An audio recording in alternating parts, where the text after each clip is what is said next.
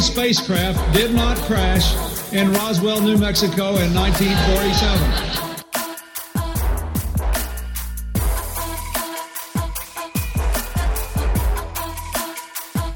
You know flat earthers, I guarantee it. But you don't know who they are because they're afraid of talking about it.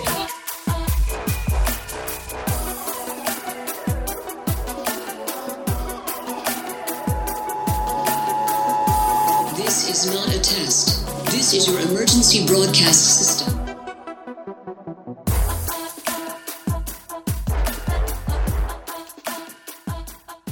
Hello and welcome to the 135th Annual Subliminal Deception Podcast, your weekly dose of conspiracy theory bullshit. My name is Cody. I'm joined by my pal Phil. How are you?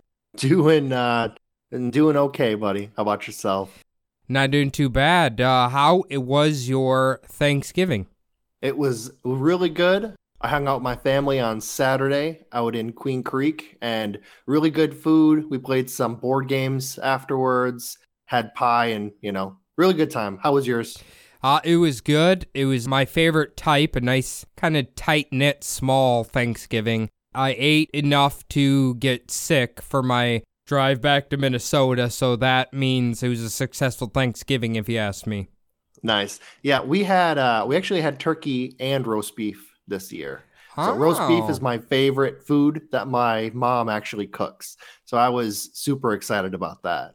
You know what, actually, speaking of roast beef, my mama never really makes it, but I used to, I don't know how your mom makes it, but I used to make it for right after I got out of college. I used to, when I worked for 3M in the kitchens there, they used to make like homemade roast beef. Quite delicious, actually. I don't know if your mom makes it from the raw cut of meat. She does. Okay. Yeah. All so right. yeah, she basically browns it a little bit and then cooks it in the oven, I believe.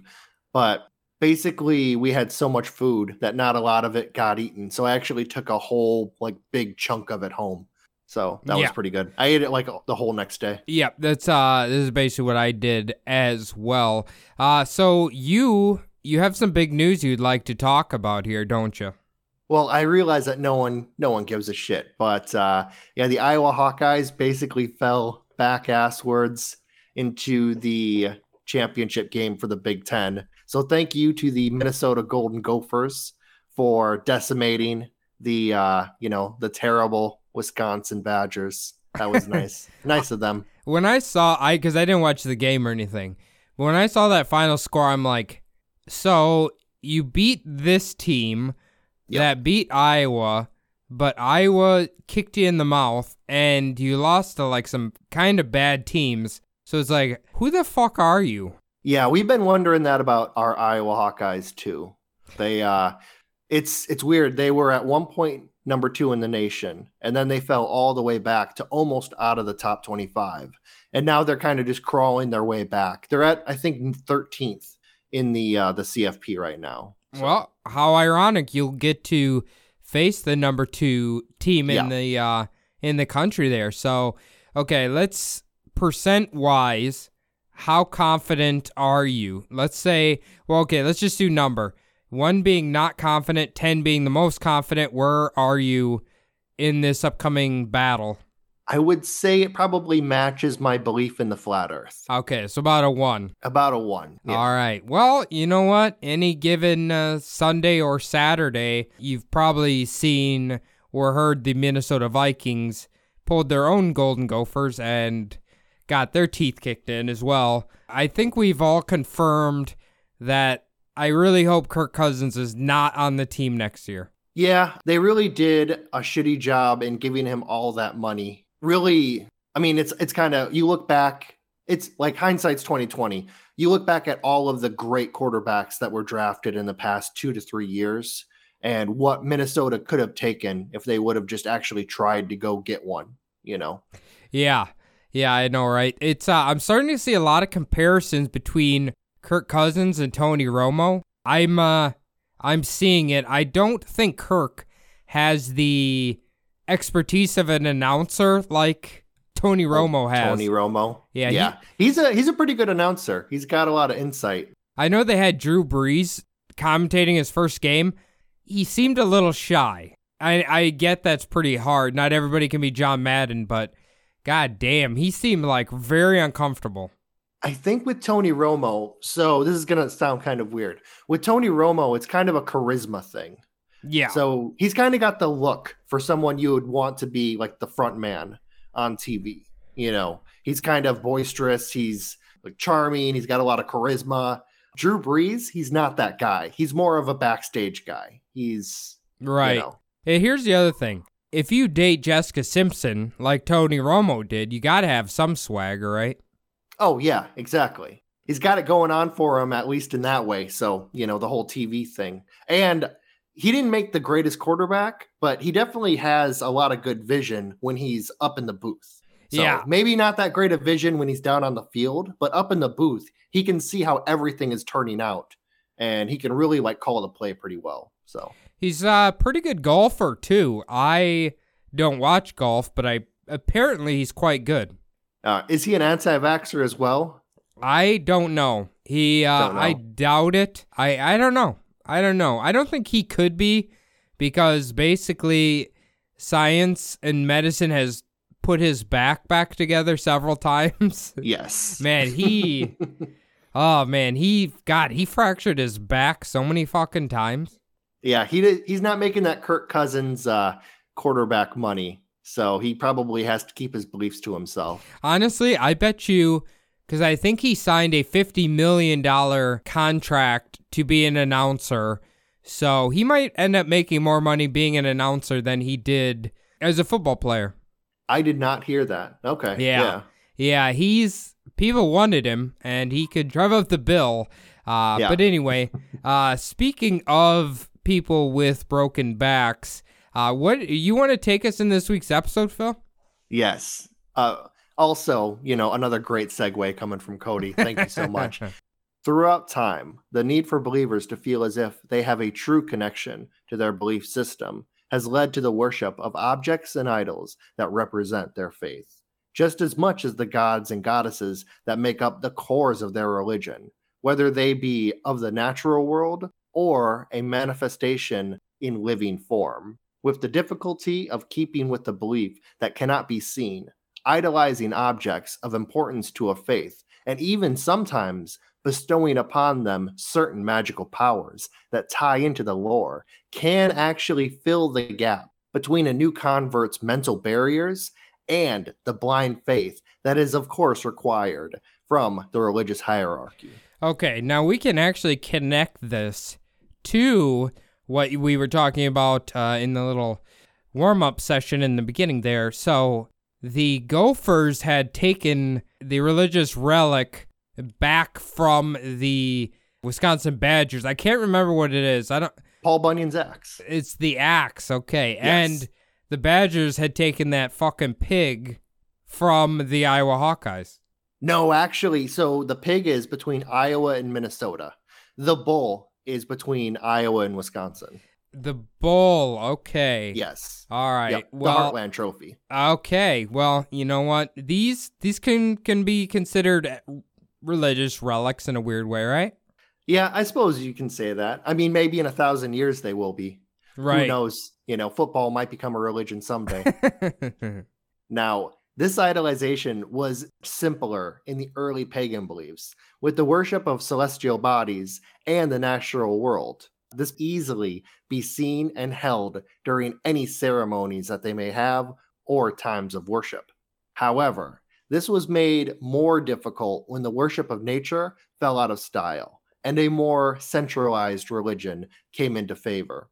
The worship of personified gods that weren't quite as tangible as objects in the natural world was harder for one to put his faith in. And so, the creation of idols and relics was required to make real the faith that one believed. Okay, so are you stating that in the beginning it was harder to believe in a god or worship a god, singular god, maybe multiple gods, than it was to worship objects? Like nature, I guess. Well, no. So like early kind of pagan beliefs, a lot of them centered around things like the sun or the mountains or the rain or the river, that kind of stuff. It, you know, not really maybe there was a god attached to those things, but kind of more things in the natural world. Gotcha. Okay. Yeah, religion overall is interesting because you kind of gotta have like the bad guy, the good guy, the weaponry, a good story. Yeah, the symbolism, kind of things that you instantly think of when you think of the religion, right? Yeah, and a lot of those things like evolve over time too. So it's not something that maybe the story was written 2,000 years ago or spoken of 2,000 years ago, but it'd be completely different if spoken now or read from now, just because of the changing fashion of really, belief systems, religions, whatnot. Right, right. Now, the word relic, taken from the Latin relique, meaning remains, has to do with the veneration of either the remains or objects relating to certain saints or highly venerated figures in the religion. These relics are oftentimes objects associated with either an important event in the figure's life, their martyr death, or even pieces of the actual corpse of the religious figure themselves. So this could be like Rasputin's penis in a jar. Oh, yeah. I mean, you need an awful big jar. But yeah, definitely, it's something like that. Okay. Yeah, something that goes along with the story. So Can you put that in the realm of eating the Eucharist? I mean, It's supposed to be his body. it's more of a symbol. So these are tangible things that last for centuries. So the Eucharist is something that you buy that comes in a box, and the big man up front puts his little blessing on it, and then it becomes the body of Christ. So that's not really, maybe if it came in like a special chalice, possibly the chalice would be the relic. But Have you ever thought, okay, if that's the blood or if that's the body of Jesus, right? yeah. That man must have the worst psoriasis I've ever seen in my life. Yeah, he needed to moisturize a little bit better. Just something, man. Jesus. Yeah, the worst was when you would see the old people going up, and they wouldn't put their hand out; they'd just stick their tongue out, like ugh. Well, that's how it's traditionally done. Yeah, no, I know. It's weird. And then you would also see whenever they brought out the wine, the old people would spit it back into the cup. That was the worst. What? That's how you become closer with your congregation. Yeah, especially. I'm sure it flies really well now with COVID. In the Christian world, these relics, when either discovered or possibly created, were then kept in reliquaries, ordinated oftentimes in jewels and precious metals, and put on display for pilgrims and parishioners to admire and adore, oftentimes becoming the object that the entire place of worship was built around. And actually, during history, there was a law that stated that all new places of worship needed to have a relic. I actually just read that before we went on tonight. Really? I didn't have time to throw it in anywhere. I just wanted to mention that. There was actually a law that stated that relics had to be in European churches. Huh. Okay. Yeah, I guess I wonder why exactly. I guess it might be a little boring if it didn't have a relic. Yeah, I mean, it's kind of the sizzle with the steak sort of thing, I think. It kind of gives your religion some power. I mean, especially during the early days. This was a religion that was on the up. So they were really trying to convert all of these different pagan beliefs from around Europe and later on around the world. Gotcha. Okay. Of all the Christian relics, the most famous and possibly most numerous are the pieces of the true cross. Now, these are small scraps of wood venerated as the pieces of the cross that, of course, Jesus Christ was supposedly martyred on. These were found all over the Christian world. A lot of them had certain magical powers bestowed upon them. So this is interesting because, okay, if he died on this specific 2 pieces of wood, right? How did 2 pieces of wood turn into such powerful devices? Like, even the splinter is like fucking a piece of his horcrux or whatever. Basically, yeah, it kind of, I'm going to mention it a tiny bit later on, but I'll kind of go into it right now. So when he had the 5 holy wounds, the 2 in his hand, the 2 in his feet, and the 1 in his side, he bled out all over the wood that the cross was made out of. And this is supposedly where the magical powers come from, is the blood of Jesus. Interesting. Well, anybody who's seen the movie The Nun, apparently his blood's very powerful. Have you watched that film? I do not believe so. I possibly saw a version of it on Pornhub, maybe, but maybe you can go. Well, I don't want to spoil anything for anybody, but it's basically to defeat the demon, 1 speck of Jesus's blood basically kills him instantly. I believe I saw that on Supernatural. Yeah. Apparently it's Great very, TV show. very corrosive. All right. Yeah, I've never seen that movie, so. It's a piece of shit. I wouldn't recommend it. Awesome. Now, the first mention of the discovered pieces of the true cross was in the 4th century AD, when the first Roman emperor to convert to Christianity, Emperor Constantine, sent his mother, Helena, later canonized as a saint, to the Holy Land.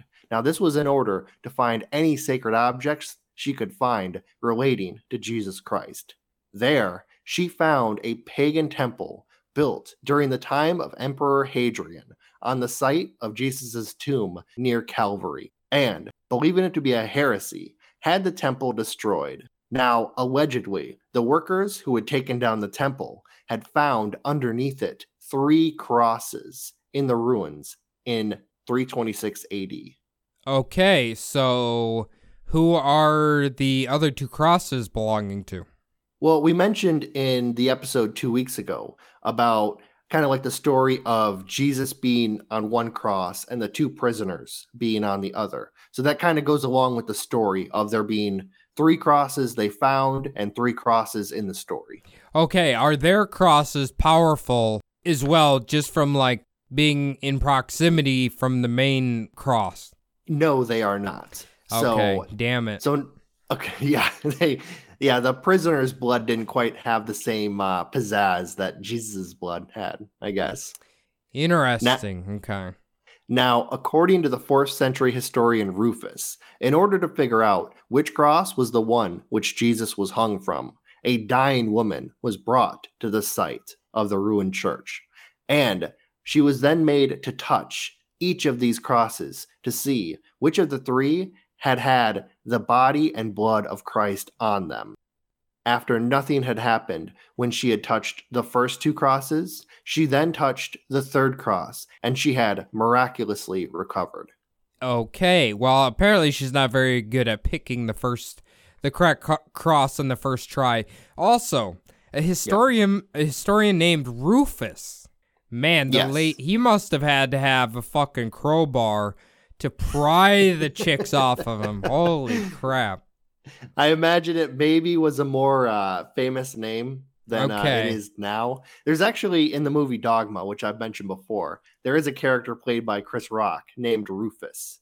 Oh, okay. I just assume this guy probably had a junkyard or something.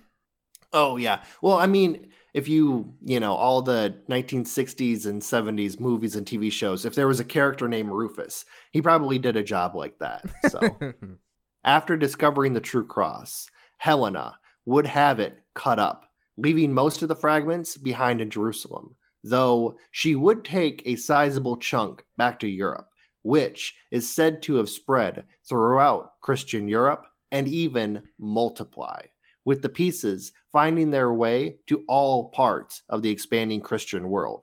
These would spawn churches and abbeys in all the major cities in Europe. Okay, I mean, that's a hell of an attraction, I guess. You've got pieces of cross that Jesus was nailed to. That's gonna draw in some spectators. Oh yeah, definitely. So basically, from that story, there is a ton of relics that come out of that very famous day from the Bible. A lot of other relics were things like pieces of his crown of thorns. There were also nails from the true cross. Like I mentioned previously, all of the little pieces, a lot of these church just kind of had them on display in reliquaries. Okay, serious question here, though. So we know when you die, Okay, you release your bowels and piss, basically. So if there's a piece of the cross that had not only Jesus's blood, but also his poop and piss, would that make that like the most powerful pieces of the cross? Well, all of them always usually have something to do with the function. Touching Jesus's blood heals you. Perhaps touching Jesus's shit maybe heals your constipation. Okay. All right. Yeah. Maybe it gives you pink eye. Maybe that's Possibly. what happened. Yeah. Could. You touch the pee, you turned into R. Kelly, I guess. I don't know. Something like that. Those are the cursed pieces, basically. Yeah. Now, these pieces of the true cross were said to have magical powers. This was including the ability to heal sickness and health maladies of all sorts in the people who had laid their hands on it. Now, this would cause believers to make pilgrimages to these scraps of wood from all over Europe in order to heal their many health problems. I mean, yeah, it'd be awesome if it was that simple. Yes. I guess people during this time, what was the average lifespan? 12 years old or something. So, they had a lot of diseases and things like that. So I guess you would do anything to heal yourself. Yeah, I mean, we had an episode on, the incense, like frankincense and myrrh. A lot of that stuff was used as medicine back then. Right. So it's a situation where during medieval times, health actually went down with the end of the Roman Empire. So really? Yeah. From cleanliness? Cleanliness went down also. So the Romans built aqueducts everywhere, which brought clean water into cities. Without those aqueducts, when they started, falling apart, people didn't have clean water just flowing into the city anymore. So basically, instead of all of the shit and piss washing out, it just kind of was hanging out in the streets after that. Yeah, I suppose that's a good point. There's obviously places in the world that still exist today that don't have clean water. They deal with a lot of plagues and things like that, a lot of disease from that. Yes. Yeah, actually, the Romans, too, built bathhouses all over the Roman Empire. So when the Roman Empire went down, all of those baths went down also, which basically meant that instead of people taking, regularly having hot water to bathe, now they might, jump in a river every couple of months, hopefully. So yeah. You know what's weird about that? We live in a society, for the most part in America, where everyone has access to washing themselves, right? Most people. Obviously, there's plenty that don't, but... Pittsburgh, of course. But it's hard to imagine. I have met people who have access to a shower or a bath, and they still refuse to use it on a regular basis. It's very strange. Yeah, some people believe that taking a shower too many times... There's famously, Ashton Kutcher and his wife, Mila Kunis. They actually were talking about how they as a family, like none of the members of their family bathe that often.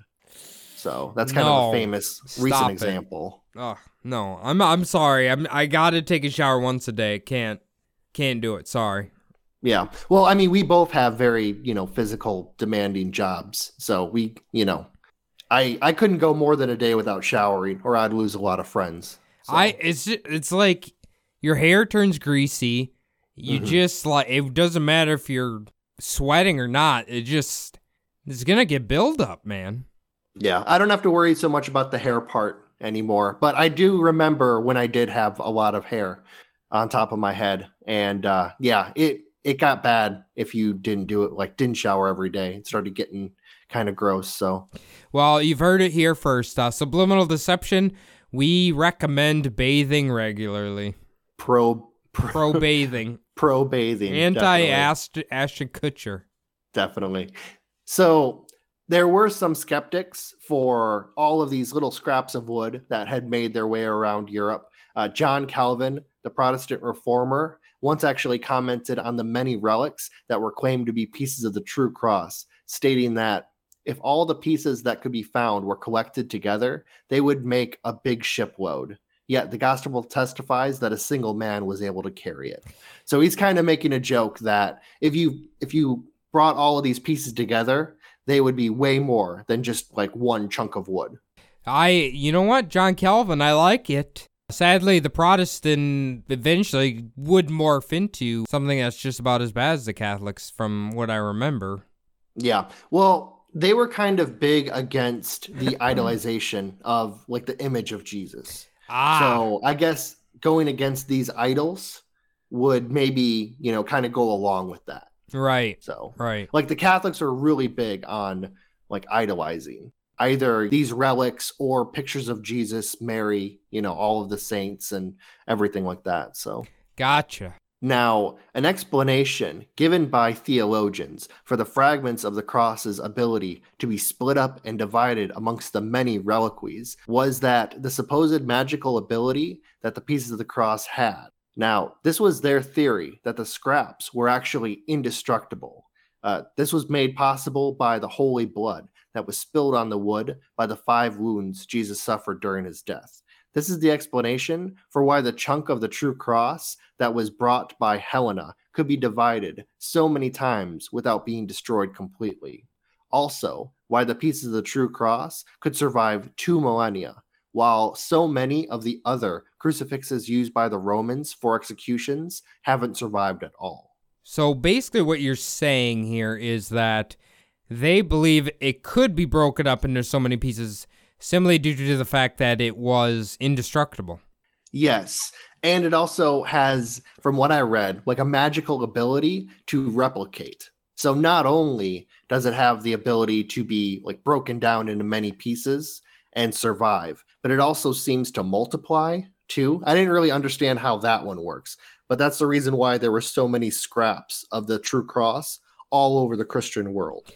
Kind of wish, honestly, they could make like like the Dollar Shave Club, like the razors, but make them out of the Holy Cross to give the ultimate shave, and the blades would never wear down because they're indestructible. Yes, and they would replicate themselves too, so you only had to buy the one. Or, like they have diamond-bladed saws, right? You put some of these on there, man, you could cut through diamonds like it's nothing. Definitely. Yeah. It'd be sick. Well, those diamond scraps are just as worthless as the little pieces of wood. So everyone thinks those diamond blades must be expensive. No, they're not. The diamonds are actually pretty worthless. Yeah, pretty well. They do have. Okay, I did learn this. They have like industrial diamonds, the ones that go onto like saws and stuff, and then they have whatever they call the valuable ones. Yeah, I've seen that before because I think the industrial ones are the ones that are created by meteorites, right? And then I think the ones that people wear are created by volcanic pressure in the ground. I think. I could be wrong. So I don't think there are any created by meteorites, but so when they cut up a diamond into like a pretty diamond, like something that you could sell, they have a lot of little scrap of like little flecks of diamond left. There's also diamonds that they dig up that aren't very pretty that end up getting crushed and sold as industrial diamonds. Also, they can actually make diamonds now. So what I mean was like the diamonds aren't on a meteorite. It's like the impact of, and I guess this wouldn't go for all of them, but they have some where it was essentially a meteorite, however long ago, hit the ground so hard it caused that pressure, the pressure and compression, which then formed the diamonds. So it's like the heat and the impact from hitting that specific type of dirt, I guess, or material, it caused diamonds to come out of it just simply due to the heat and pressure. Okay, I get what you're saying. Yeah, I thought you meant it was made from actual meteorites. No. Okay, gotcha. That would actually probably be pretty valuable. Those would be more expensive. Yeah. Now, I did see a little bit about this, so I'm just going to kind of rush through it really quick, just kind of mention it. There is a last supposed ability of the pieces of the true cross. That is that it has the power to bring someone back from the dead. So that necromancy shit. Apparently also is in the lore too, but I didn't see a lot about it. So you know what's interesting about this? So let's just say I'm going to go out on a limb here and say most religious people are opposed to the, let's just say, COVID vaccine. It's usually all of them. But in this, they speculate that maybe that'll turn everybody into zombies, right? But the truth is, they might actually have the equipment to bring back zombies in their own lore. I guess so. What do you think about that? I've never really heard of the COVID turning people into zombies. I've heard it turning people like unable to have children. I've heard of it basically having microchips in it, like all the common stuff. I've never heard of the necromancy part of it. You've never seen people linking that fucking I am Legend thing? No, I haven't. Yeah. They're like, oh, I'm going to be Will Smith, and you guys are all going to be the little zombie things from I Am Legend. I did actually hear, it was a documentary I watched on basically looking up like the QAnon stuff and all the conspiracy theories, giving people the feeling that they're the hero of this story. So that kind of would make sense. I know you don't have HBO, but if you eventually get it In a month. Yeah, in a month, definitely watch Into the Storm. All about QAnon leading up to the January 6th. Yes, it's very good, very informative about the QAnon stuff. Okay. Yeah, I'll have to give that one a look. Now, aside from the pieces of the true cross, other relics from the day that Jesus supposedly died have also popped up throughout history, with one, though not as famous as the Shroud of Turin, being a holy veil. Now, this was claimed to have actually been a veil that had the image of Jesus' face imprinted on it. While carrying the cross to Golgotha, a woman named Veronica is said to have wiped the face of Jesus with her veil. And according to legend, afterwards, the image of Jesus' face actually appeared on the veil and became known as the Veil of Veronica. Veronica was later canonized. Okay, so, it was. Okay, I was going to say, I don't know why, and I'm sure there's a lot of lovely Veronicas out there, but every time I hear, like, the name Veronica, it's like she's got to be a spy. Yes. She's maybe an assassin of some kind. Like, the very sneaky lady's name. In a lot of movies made in the last 20 years, Veronica is usually the evil ex-girlfriend. Yeah. Yep. Or like I said, like a really smart spy or something like that. I don't know. Yeah. Could be a hangover from like the Cold War, the Russians. Could be. Now, I don't know if you're going to talk about the History Channel apparently doing the thing with this veil. No, I didn't see that. Do you know something about this veil? Or was that the Shroud of Turin? I don't know. What's the one that people claim is Jesus' face on it, and they like did something to reconstruct what the face would look like from it?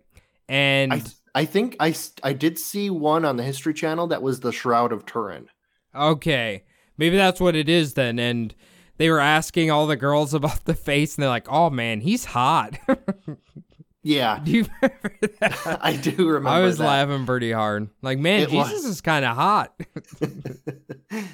Yeah, it's kind of weird because in all of like the imagery you see and it's always the white version of Jesus too, which is a little weird. Yeah. So it's never the like the Arabic or the Hebrew, looking Jesus figure that you used to see like 1600 years ago when you'd see a painting of Jesus, it would always be that Jesus. But then about, I don't know when it was exactly when they changed him over to a more like Germanic looking Jesus. That's the one that you see now in all of the, basically the recreations. A lot of these are recreations. I'm going to say that at the end, but I'm just going to say these are a lot of recreations. So. Right. Yeah. Obviously, if we follow where he was born and everything, obviously he almost has to be Middle Eastern or something, you know what I mean? Yeah, definitely. He does not look like he's from Germany at all, or France. Now, this veil, said to be the one that was formerly on display in Rome, is now allegedly kept in St. Peter's Basilica, though it is no longer on display. That veil, however, was not the only one presented in Europe, as many copies would pop up until the forgeries would actually be outlawed in the 17th century by the Pope of that time. Yeah, that fucking Vatican, man, they claim to have a lot of goodies that they just do not tell people about. Yeah, it is funny how they kind of, over the past 200-300 years, they've been outlawing a lot of either the replicas or, even having some of these relics. But they always seem to keep them in the Vatican. Yeah, I was gonna say it's always like, well, we have them. Oh, hey, can we take a look at them? No. Can't do it. Can't see it. No, Big Papa Jesus wouldn't like that. No, sorry. No, you can't carbon test our piece of the true cross because wouldn't work like that. Well, carbon dating is faked according to them anyway. Oh yeah, definitely. Anything that proves anything is fake. Now, I'm going to get into this next relic. It is a little more on the strange side. So relics taken from Jesus's birth were also very numerous. This would include sacred spoons, pieces of the original manger, and his crib. But one of the strangest of these childhood relics of Jesus was actually part of Jesus's body. Okay. Here's the thing. The manger, isn't that just a pile of fucking hay? Basically, from what I read, it was kind of you grew up on a farm. You know how animals kind of eat out of troughs? That's kind of what that looked like. Was just kind of like a trough with hay in it. Okay, if you look at the nativity scene, right, with the manger, there's a fucking donkey there all the time, and I guarantee that goddamn donkey ate that hay after Jesus left. Oh yeah, I imagine. The donkey probably has magical powers too. Can you imagine how powerful fucking Jesus's placenta would have been? Holy shit. Oh yeah, I'm actually going to talk about that in a second. Oh, okay. Now, according to myth, after the resurrection, Jesus is said to have ascended in body and spirit up to heaven, leaving nothing of his body behind. This is, of course, with two very odd exceptions. Now, according to the legend, following Jewish religious practices, the baby Jesus was circumcised 8 days after his birth. This took place supposedly in a cave. Now, after the ceremony, his mother, Mary, kept the foreskin along with the umbilical cord. And after Jesus' death, it is said that she gave the remains of Jesus to Mary Magdalene. Okay. Interesting. Now, yep. I want you to correct me if I'm wrong here, Phil, but I had heard the old way they used to do it is a rabbi would literally bite the foreskin off of a baby and not use a knife or something. Had you heard that before? In all of the pictures, or not pictures, in all of the paintings, he was using a knife. Okay, all right. I had just heard, and maybe that's an anti-Semitic lie, I don't know, but I heard traditionally they would bite it off. Yeah, I have heard that there was one of the weird things that they used to do was actually like sucking the blood out. Yeah. With their mouth. I didn't hear it like biting the foreskin off, but okay. Yeah, I did hear that. The sucking on the blood of it, I did hear that. Yeah. Yeah. Yikes. Okay. Well, here's the thing though. Here's the paradox, because he probably would have had to have a knife sharpened with cross wood to be able to cut through his foreskin, right? Well, I mean, that happened. He might have. He was a human, so he could be cut and killed, and also he wouldn't be killed for another alleged 33 years. So okay. Well, You'd assume if he was sucking the blood out of it after he did it, at least he would have turned into, like, I don't know, fucking Superman or something. Possibly. Spider-Man. Yeah. Maybe. Yeah, he became Penis Blood Man. That's what he became. Penis Blood Man. He was flying all over the place there. Definitely. So a few centuries later, an angel is said to have appeared to Emperor Charlemagne and gave him the pieces of Jesus's remains, which would allegedly make their way around Europe for about the next 1100 years or so. Okay, so are you telling me this angel came down and she had a dried up piece of skin and was like, "Here, Emperor, I am gifting this to you"? Well, according to kind of like the legends, the umbilical cord and the foreskin were also indestructible.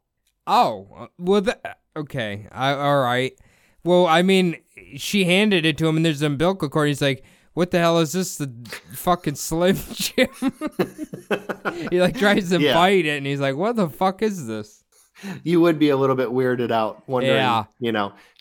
Honestly, Charlemagne was probably hoping for a sword or something like that. But yeah. He's like, "What is this?" I don't know. Anyway, go on. This is very strange. Yeah.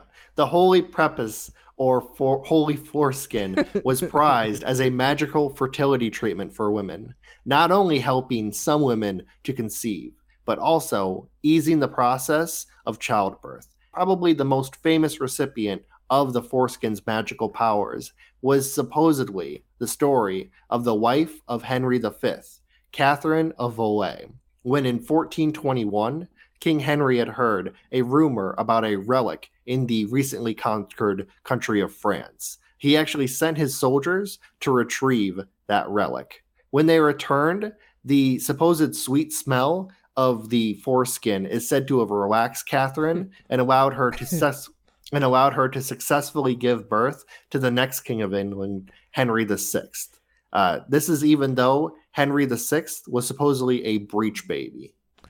Okay, so he was treating... At first, I'm like, what is he going to do with it? I didn't know if, like, he put it around his penis, like, during intercourse or something, but he used it like smelling salts, kind of. Yeah, supposedly it's the smell of it that gives off the magic power. So was it... Did they soak this foreskin in fucking Febreze to, like, preserve it, or what? What the fuck is going on here? It's a relic, so if it's from Jesus, it's supposedly indestructible.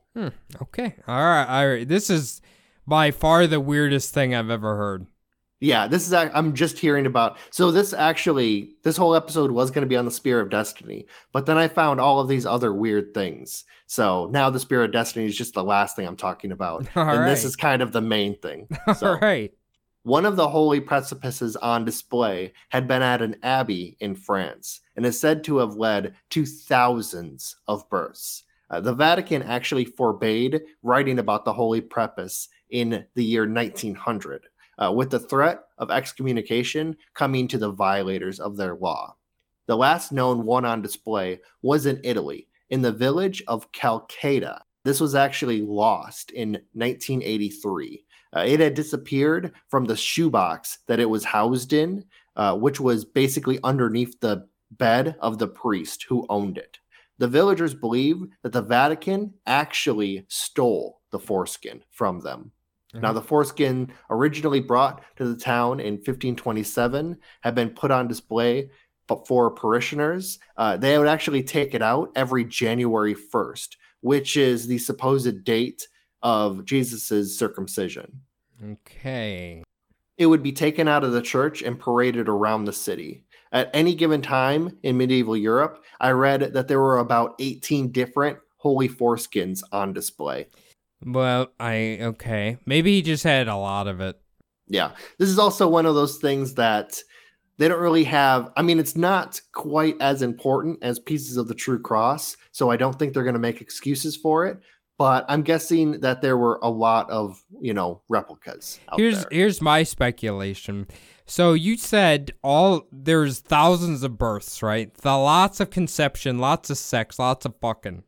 I have a feeling that was actually historian Rufus's foreskin that was there, not Jesus's, because he clearly is a god of fertility. Yeah, I could see that. It was, I imagine that, if the story of the, thousands of births that came from the foreskin wasn't just kind of exaggerated, I'm guessing that maybe kind of like the placebo effect, like these women maybe just seeing it kind of gave them, like their brain almost like turned something on and it worked. Here's the other thing. Also, they were on vacation too, so maybe they, got some strange on the road. Maybe their husbands were infertile. Here's the other thing. How is it that a man that allegedly died a virgin is somehow like this sex deity with his foreskin?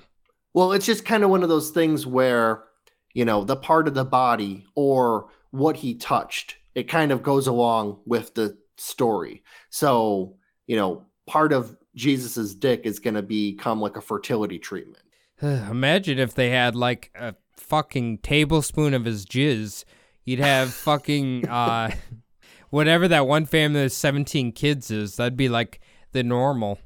Oh, yeah. Just anyone who visited it would just fucking... You couldn't even go. You couldn't even go within a 2-mile radius, or you'd end up pregnant, men and women. Condoms just shred upon taking them. Yeah, exactly. Relics made of remains of saints and venerated individuals were also popular, with some examples being the arm of Saint Xavier, the finger of Saint Thomas, which allegedly touched Jesus, and perhaps most famously, the head of John the Baptist, which was brought back by the Crusaders with the actual original relic, alleged original relic, said to be on display in the Vatican at certain times. So allegedly in the Vatican, they have the head of somebody. Yes, the supposed head of John the Baptist. Okay. I mean... Though there were also a few different heads of John the Baptist kind of also making their way around Europe. So who knows? So it's probably just some balding fat guy, and it's just his head there. Yeah, it could be just some plague victim from the fucking 1300s. Who knows? One of those situations. So, okay, if this guy's finger was just touched by Jesus, god damn, I mean, I don't, what about all the women? Like I don't know, if he did have sex with Mary Magdalene, shouldn't she be like a demigod or something?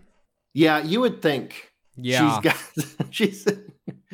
They have just the golden snitch on display in some churches around the world. Yeah.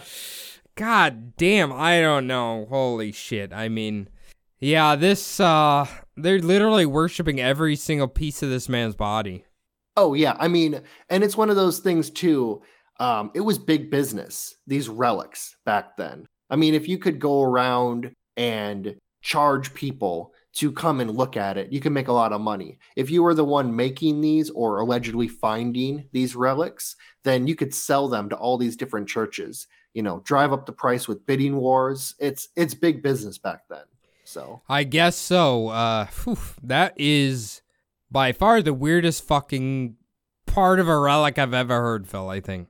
Yeah, honestly, it's the reason why I'm basically talking about all these different relics and not just the Spear of Destiny. It's the craziest thing I've ever read. Yeah. So yeah, I've never heard of that before. No, but it is hilarious. But it does make sense because it became illegal in the Catholic Church to write about it after the year 1900. So no one's been able to really, in the Catholic Church, write about that relic for 121 years. So only outside sources. Okay, all right. Now on to the final relic. Hell yeah. And that is the Spear of Destiny.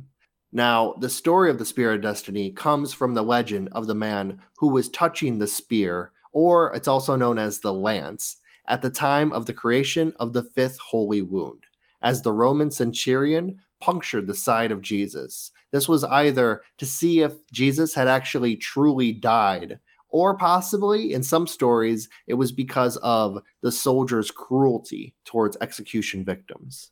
Okay, if you had to choose one of those two, which one are you leaning on? Poking him to see if he's dead. Yeah. That's kind of what I would assume, because I mean that's easier than like, when you're trying to wake somebody up, you like shake their legs like, "Hey, buddy, how you doing up there?" I do remember though when we were kids going to like in our religion classes, I do remember hearing that the soldier stabbed him in the side to be cruel. So I do remember that. Yeah, they did not like the Romans what they taught us. A lot of the other sects have a different view on them. Yeah, it was definitely, they were always the bad guy. So Maybe he had the piece of the foreskin on his spear, and that's why he was able to cut him so deep. able to pierce his side. Yeah. Could be. Yeah, kind of like never you know. need kryptonite to take Superman down. You need the foreskin to take Jesus down. Yeah, it was an Arnold Schwarzenegger in Junior situation where he also impregnated him too. Now, according to Christian legend, the centurion named Longinus, now known in the Christian faith as Saint Longinus, had suffered from some kind of eye ailment or eye deformity at the time of the crucifixion of Jesus.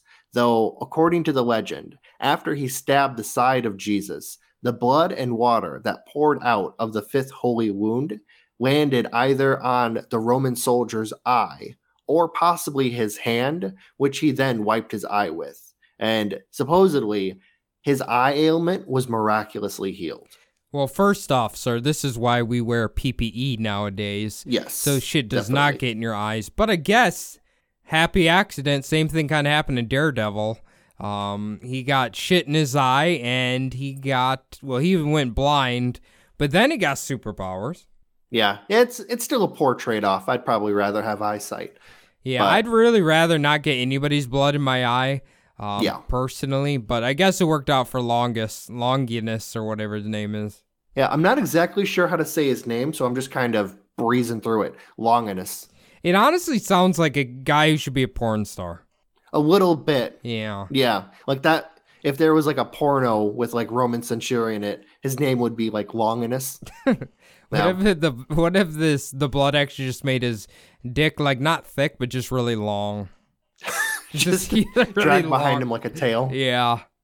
So allegedly, this instantly turned that Roman centurion into the first Christian convert after Jesus' death. And that's where the Saint Longinus, the canonized, comes from. Well, what if, he actually just had something in his eye and the blood just helped him wash it out, and that's why he could see again? Yeah, I did read a few different things. So one of them was saying that he had an eye deformity. There was another like kind of Christian, story that I had read that said that his eye ailment was just from old age. His, poor eyesight. Yeah, So- I mean, let's be realistic. They're going to fail us all. Our eyes will fail us all eventually. Yeah, I couldn't even imagine. I have poor eyesight, and I use contacts every day. I can't see anything without them. I couldn't imagine living 2,000 years ago and not even realizing that I had just shit eyesight. Just thinking that this is how because until I was 13, I thought this is just how everyone saw. Wait, you don't... So you were talking about the Romans had aqueducts and everything. You don't think they had lens crafters? No, I don't think they had lens crafters. How about Target Optical? No, maybe Target, but not Okay. Target Optical. Okay. No. All right. Now, there are some problems with this story, as the name Longinus doesn't actually show up in the Bible, only really being referred to as the centurion in the Christian holy text. Instead, the name actually first appears in the apocryphal book of Nicodemus, also known as the Acts of Pilate, which was a patchwork of early Christian texts believed to have been compiled in about the 4th century AD. Never actually being written by the man known as Nicodemus, who was supposedly a contemporary of Jesus Christ himself, and, like you mentioned 2 weeks ago, assisted Joseph of Arimathea in preparing the body of Jesus for burial. So who did they think wrote this then? It was a bunch of different Christian texts that were just kind of compiled. Like imagine a book of short stories. Gotcha. And it's just basically all about the crucifixion mostly? All about early Christian stories. Gotcha. Yeah, Okay. and the Acts of Pilate. So that Pontius Pilate, And then a lot of books that the Bible didn't use. The people who compiled the Bible actually cut out a lot of these stories, a lot of the apocryphal texts. okay, and that's when this dude's name first appeared. Yes, saying, that's when okay. Longinus's name first appeared. Yeah, Okay. as the centurion. Okay, so that might not even be his real name. That just might be kind of a cool name. Yeah, it might be a little bit of a fanfic. That's kind of Okay. what I got the impression of. So, Okay, I see. Yep. There were a lot of early writers of these apocryphal texts. I So, suppose they saw how popular the Bible had gotten, figured they might as well cash in. Yeah. I mean, think of how many spin-off books from the Harry Potter series there probably are in the world. Oh yeah, imagine like all the Star Wars fan fictions. Oh man, people are making so much money off of those. Right. Yeah. Right. Many of them have no business writing anything. Now, actually, this is kind of interesting. I found that the second book of Nicodemus actually states that Jesus went down to hell and opened the gates to free the condemned souls. This was between his death and his resurrection. So kind of like a cool adventure story. Okay, that's pretty metal, honestly. Yeah. That's kind of one of those things that you don't really hear about growing up in a Catholic church because they completely just cut it out. So would that mean that nobody except for the devils in hell right now, and I guess demons?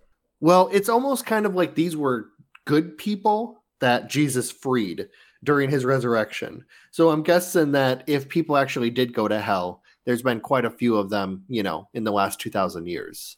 Yeah. So okay, all right, interesting. Just like the famous Keanu Reeves South Park episode, where the army of hell was, a few billion strong. Yep, I remember that one. That's a good episode, actually. Yep. And of course, the Jehovah's Witnesses, was it the Jehovah's Witnesses or the Mormons who made up Heaven's Army? I can't remember, but I remember it's only one of them. Yeah, it was like 26 years ago. So now the name shows up along with the description of the martyred centurion who had converted to Christianity after receiving the healing Christ fluids. After he converted to Christianity, he actually left for Cappadocia, which is an area in eastern Anatolia. Anatolia is the name for modern-day Turkey that was used in the ancient past. Later, he would actually be followed to his home by Roman soldiers who beheaded Longinus for openly teaching the gospel of Christ. After he was said to show the Roman soldiers a great amount of hospitality. So even though he was very nice to them, they still cut his head off. In this story, they really were not fans of Christians. No, yeah, the Romans, basically in all the stories that came in the, next couple hundred years after Jesus Christ supposedly died, the Romans were kind of hunting down Christians and, all of the martyrs that came out of that time. All right, interesting. Now, there are at least 3 that I read about, Spear of Destinies, that kind of circulated around. One of the more famous ones was actually carried by Charlemagne into 47 battles that he had won, but he had actually dropped the spear and he was killed afterwards. That's kind of a big thing about the story is when you have the Spear of Destiny, you're allowed to kind of control the destiny of Earth, either for good or bad. But if you ever lose the spear, it'll go completely against you. So all of the luck that maybe you had received won't be there anymore. So, okay, one quick thing. So are we assuming that the soldier just held onto the spear when the Roman soldiers went there to kill him, they took it and then it's kind of been passed into other people's hands, such as Charlemagne? Yeah, well, Charlemagne was kind of a collector of relics. So he kind of comes up a lot in the stories of these relics. So it's not surprising that there's a story of him having the Spear of Destiny at one time. Also, he is a huge military figure in history. Gotcha. Okay. Because I'll be honest, I don't know much about him, but the thing I guess I'm trying to follow is like, so if you're a Roman soldier, they issue you weapons, right? Like, yes. Do you get to just keep those weapons, or like at the end of your shift, do you have to turn them in? Do they do a count for the weapons? Like, what did he steal the spear that he pierced Jesus with? Like, how did that work, you think?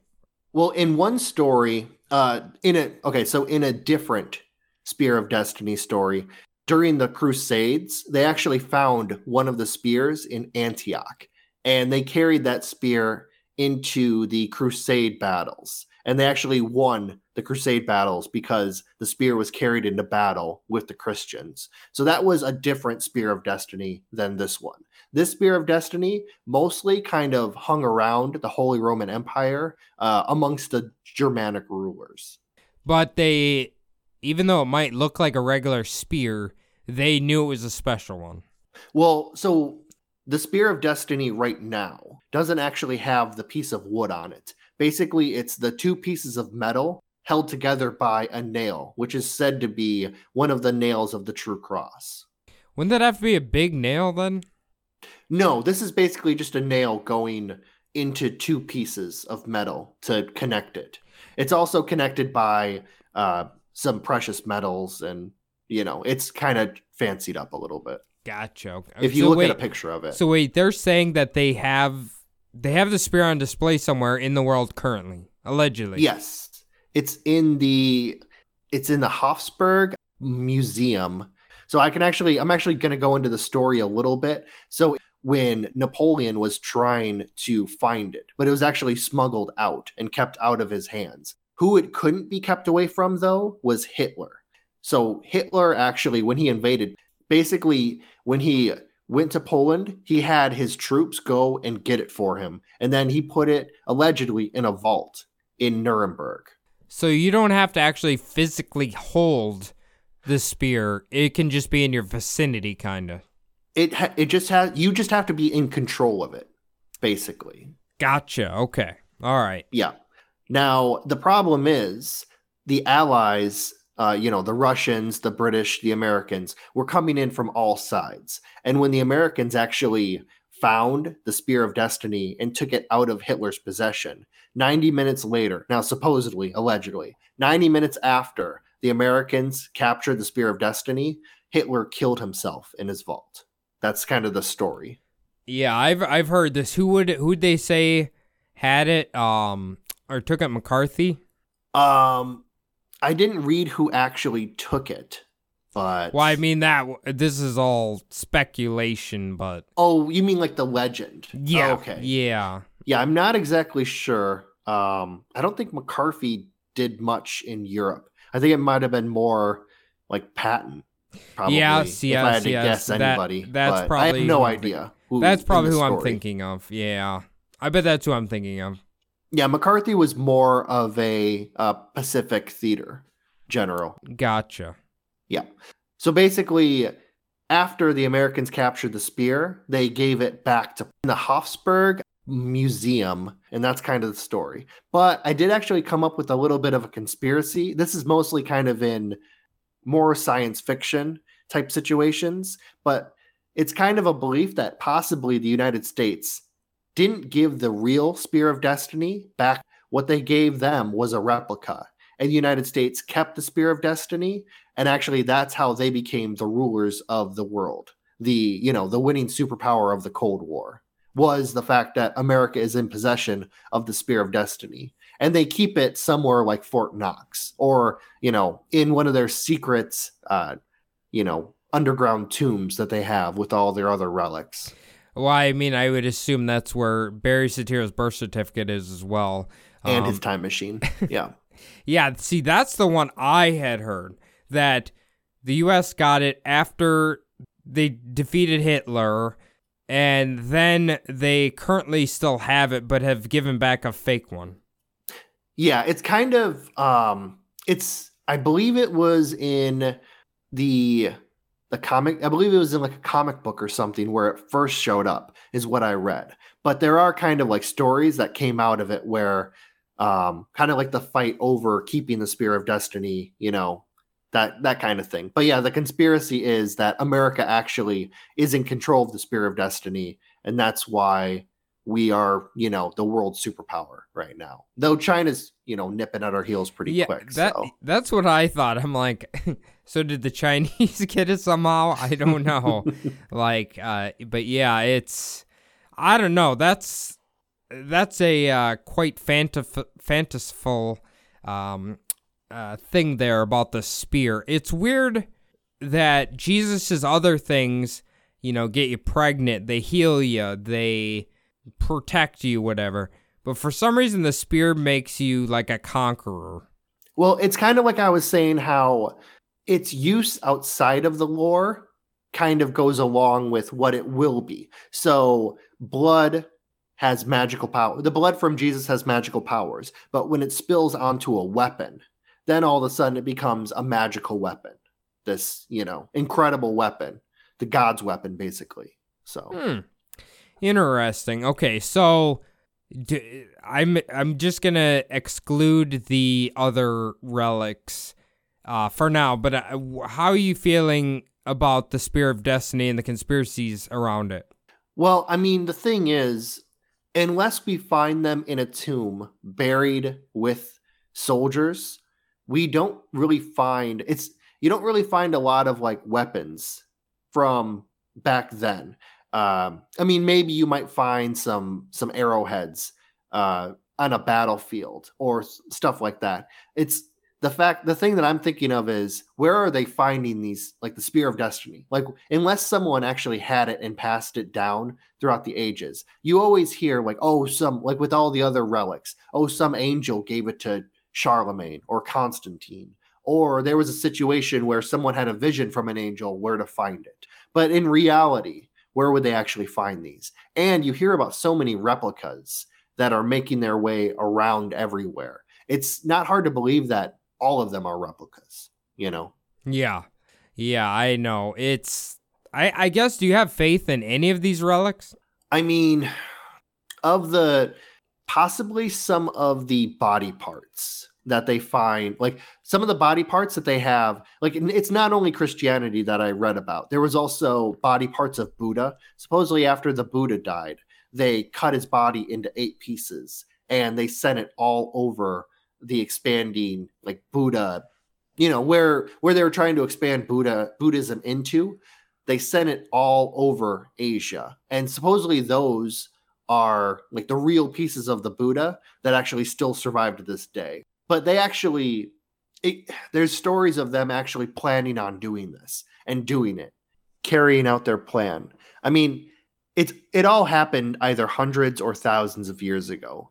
And, with time, these stories get taller and taller. Like, so who knows what's real or not? We can only really know what's real that kind of happened in recorded history. It's really hard for us to actually know kind of what went on outside of like what the Romans wrote down, or, it's unless somebody wrote it down and we still have kind of those books or those writings, it's really hard to tell. Especially a lot of that early Christian stuff was all over the place. So before it became centralized, when they turned it into the New Testament. Right. So, yeah. You know what? Speaking about the other religion and their relics, I think maybe, since this episode is so enjoyable, maybe you bring that back and do another series on those ones. I think that'd be pretty sweet as well. I've never heard about the pieces of Buddha, but this one's badass. Yeah. I mostly stuck to just Christian religion just because I know it the best. And it's kind of, you hear about these things and you know exactly what I'm talking about. But yeah, Christianity is just one religion in the world. And who's to say that there aren't more interesting ones in, other religions? I really think that like a lot of the pagan religions from just before this time are really interesting, even more interesting than Christianity. So hell yeah. The other thing, my closing thing here is, I think I'm kind of with you in these holy relics, especially since there's whatever you said, 18 foreskins flying around. Yeah. There's probably none of them. I don't know, maybe one's real, probably not. But anyway, the what I was gonna say is, God, I can't think of her name now. They had Lorraine Warren, right? Mm-hmm. I was watching that documentary about one of the people from the Amityville Horror House, and she pulls out a little necklace and she claims she has a splinter from the cross that Jesus was on. So apparently that helps her battle the ghouls and goblins that she did when she was alive. Kind of interesting, but anyway, yeah, so if anybody has any comments on these, if you are in possession of the holy foreskin, anyone to reach out to us, where can they do that, Phil? They can hit us up on our email, subliminaldpodcast@gmail.com. We love hearing from you guys. It's always great, episode ideas, all that kind of stuff. Praise, or if you want to talk shit, tell us we suck. That's cool too. An even better way to get a hold of us is on our Instagram account, Subliminal Deception Podcast on IG. Same thing. It's great to get the feedback from you guys, get all the likes, just telling us how we're doing. It's awesome. Cody and I both have our own Instagram accounts. Mine is SDPodPhil. Cody, you got one? Yeah, you can follow me on Instagram at Cody's the Bub. I haven't been on there as much, but I've been trying to get back to people more. The last thing we need you guys to do is to log on to iTunes, leave the show a 5-star review. Doesn't matter what you say, just type whatever. Thank you to everybody who's taking the time to do that. Or if you're a Spotify listener, it's even easier. You just hit the follow button, and it will help shoot us up the charts and probably help us irritate more people. Phil, awesome episode. I love this episode. I know we've had back-to-back Christianity topics. Maybe I'll have to get something weird for next week's episode. All right, guys, we'll see you next week. Thanks, guys.